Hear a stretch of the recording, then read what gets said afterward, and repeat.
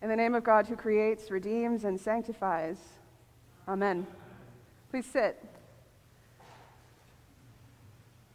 I'm going to try something a little new this morning, so I hope you'll bear with me. It may take me a little while to figure out the rhythm and the pattern here, but I had a conversation this week with our new digital greeter, Kate Jarvis, who's greeting on Facebook this morning, and is going to be part of our conversation going forward about how we create radical, welcoming spaces online for the folks who join us online as well.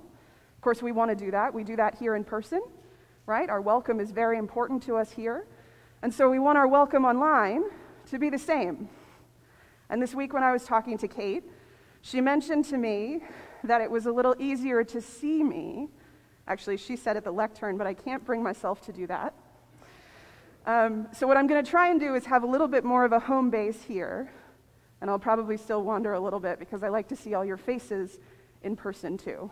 So we'll see how the hybrid works. You can tell me what you think later. So first, as we start this morning, I want to know, did everyone have a good Valentine's Day? Not what you thought I was going to ask, right?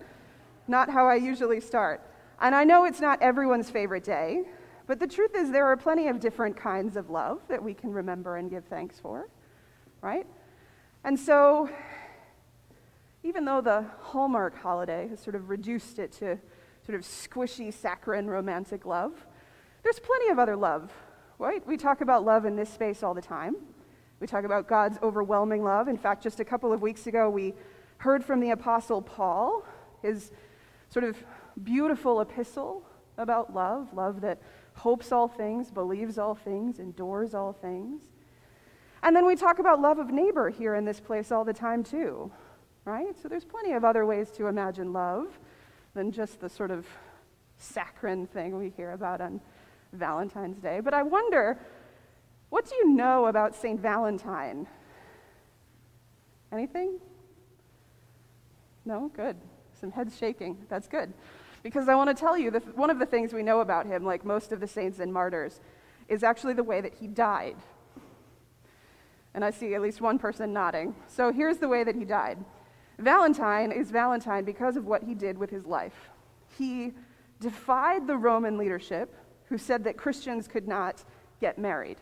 And he secretly married couples, even though the occupation and the oppression said no. And the reward that he got for that is that he was beheaded around the year 270. That's what we know about Valentine. Now, the holiday that's come to be named for him is a little bit different, right? But I think we can draw some conclusions about the love that he was invested in. He didn't think it was fair that people who loved each other couldn't be married and couldn't be married in the church. And so he did what so many of the saints and martyrs do. He broke the rules. He broke the unjust, unfair rules, risking his life, risking himself, for the sake of love, for the sake of what he believed was right. Makes for kind of a cool legacy in the end. I'm not sure how he would feel about how the holiday has sort of become something else. I feel like for him there's a little bit of a lack of dignity there.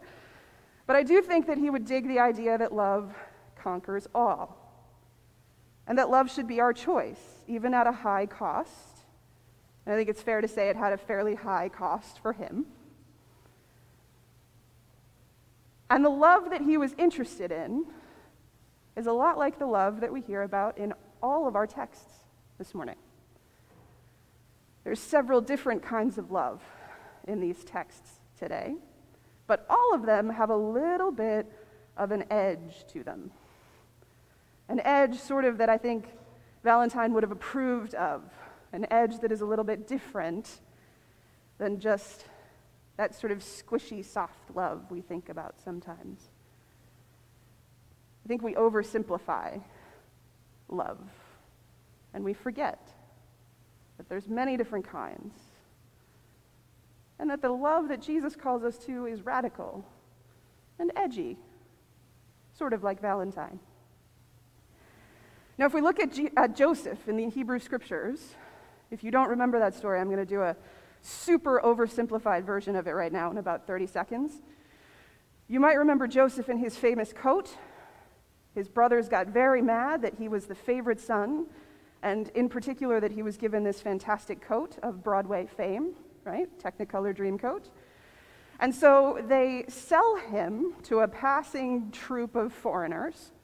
They dip his coat in goat blood, take it home to his father and say, "Sorry, your son is dead." And he gets carried off to a foreign place. And his life is fairly difficult.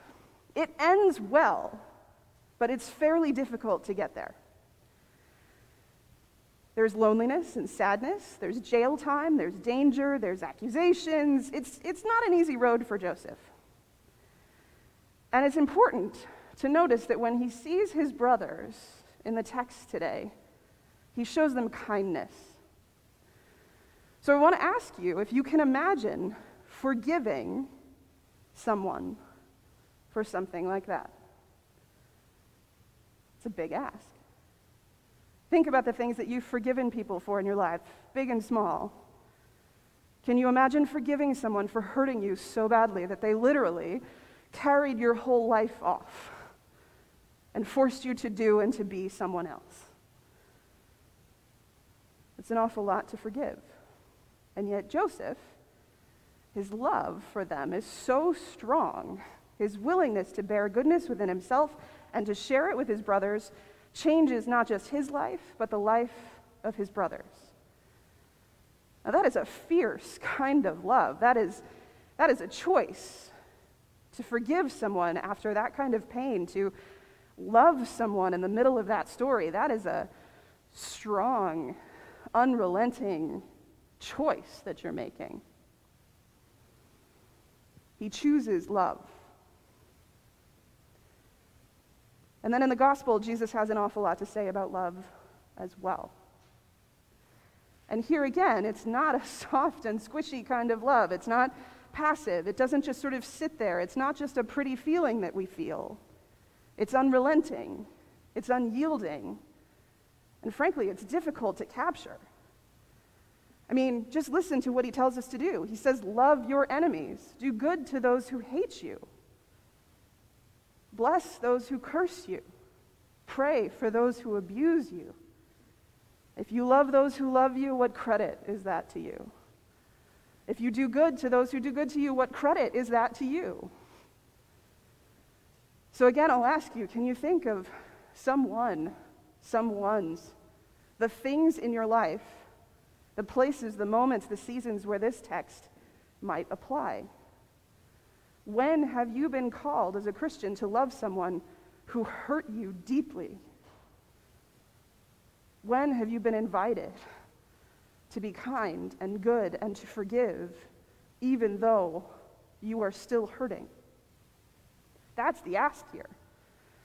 That's the ask. Now, we do have to do a little bit of a caveat, as we always do with texts that have been used wrongly. And this text, in particular, has been used in a very, frankly, sinful way to suggest, particularly and most often, though probably not always to women, that they should stay in marriages where they have been or are being physically abused. And so, as we always do with the text, we have to contend with what it says. There's truth in it for us. It has something to say to us. And we still have to acknowledge the ways that it has been wrongly used. So hear me when I say, it has been wrongly used. God's will for us is never to be unsafe.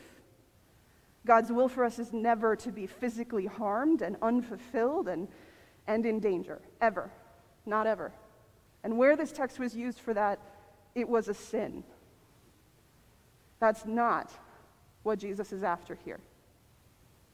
What he's after is more sort of the things that we do to each other in the world, the ways that we hurt each other and betray each other and break each other's hearts unfairly, unkindly. And surely you can think of places in your own life where that has been true, where someone you trusted has betrayed you, has turned around and proved themselves to be untrustworthy, where someone you cared for seems to suddenly not care for you. Maybe they've hurt you in a particular way or hurt someone you love.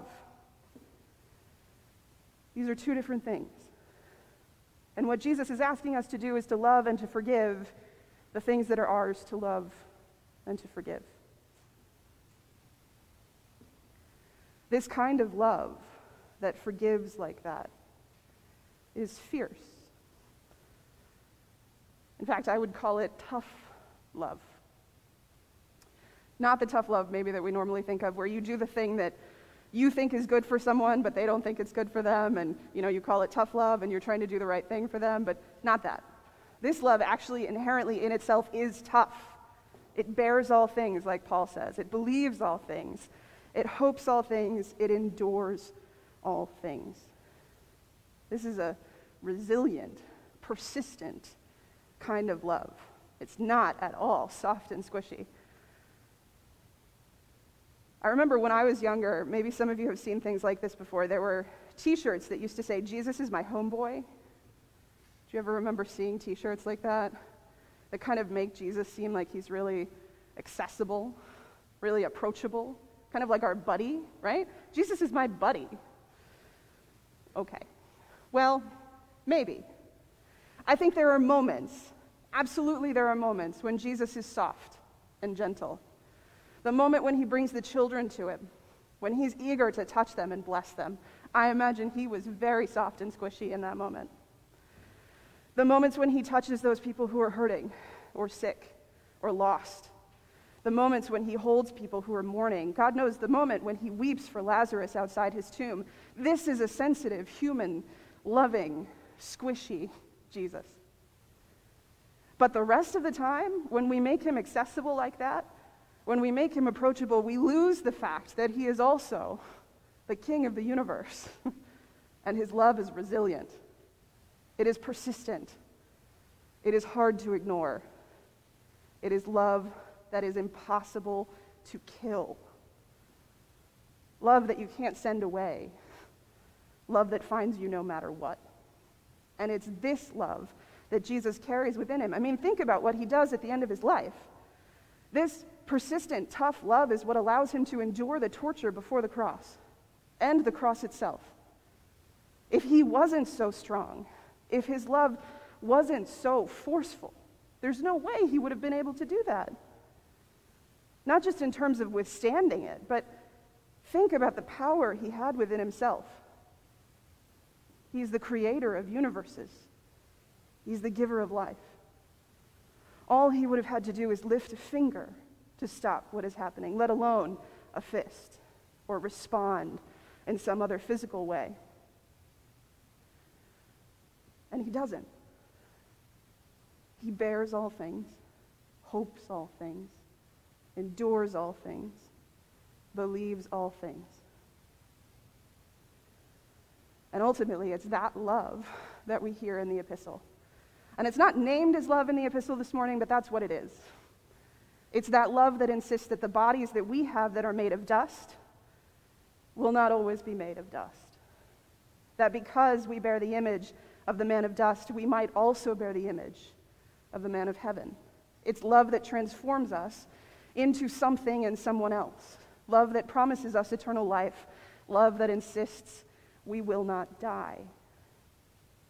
There is nothing weak or sensitive or squishy about love that death cannot kill. Nothing. So a couple of things to ask you to consider today and this week. God loves you with that unrelenting love. The way that God wants to hold you is just as strong and as fierce as the love that conquers death. What God's asking us to do is a serious, serious ask.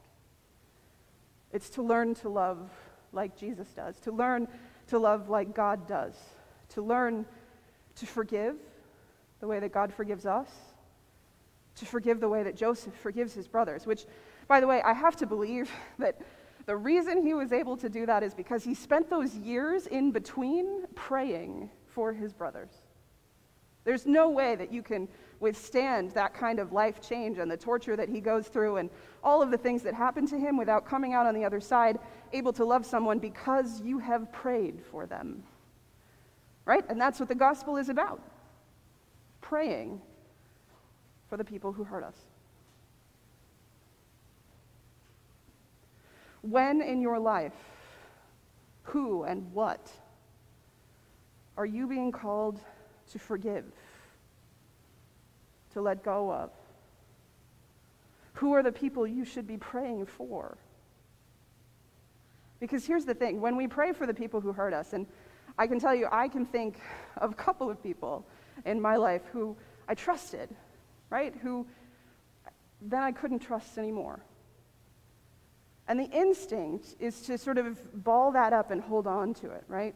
And so the urge of the gospel is to pray for them and let it go. The prayer isn't just for the person who's hurting you. I mean, it is. You're praying for them. You're asking for God to bless them and help them. But the prayer ultimately, because God is wonderful, turns out also to be for you, so that you can let go, so that you can be free, so that you can turn the other cheek, which is not easy to do in the world that we live in, right? The world that we live in tells us it's an eye for an eye. I'm going to get you. That vengeance and retribution are a good thing.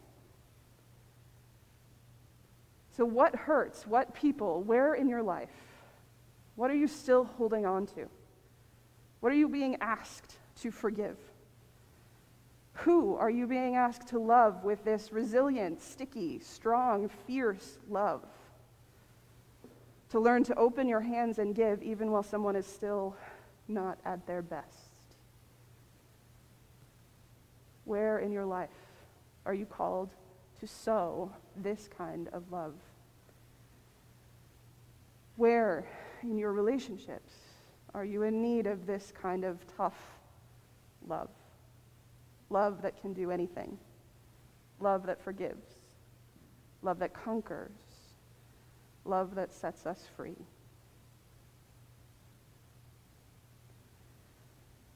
If you ask, I believe Jesus will help you with that. So ask this week.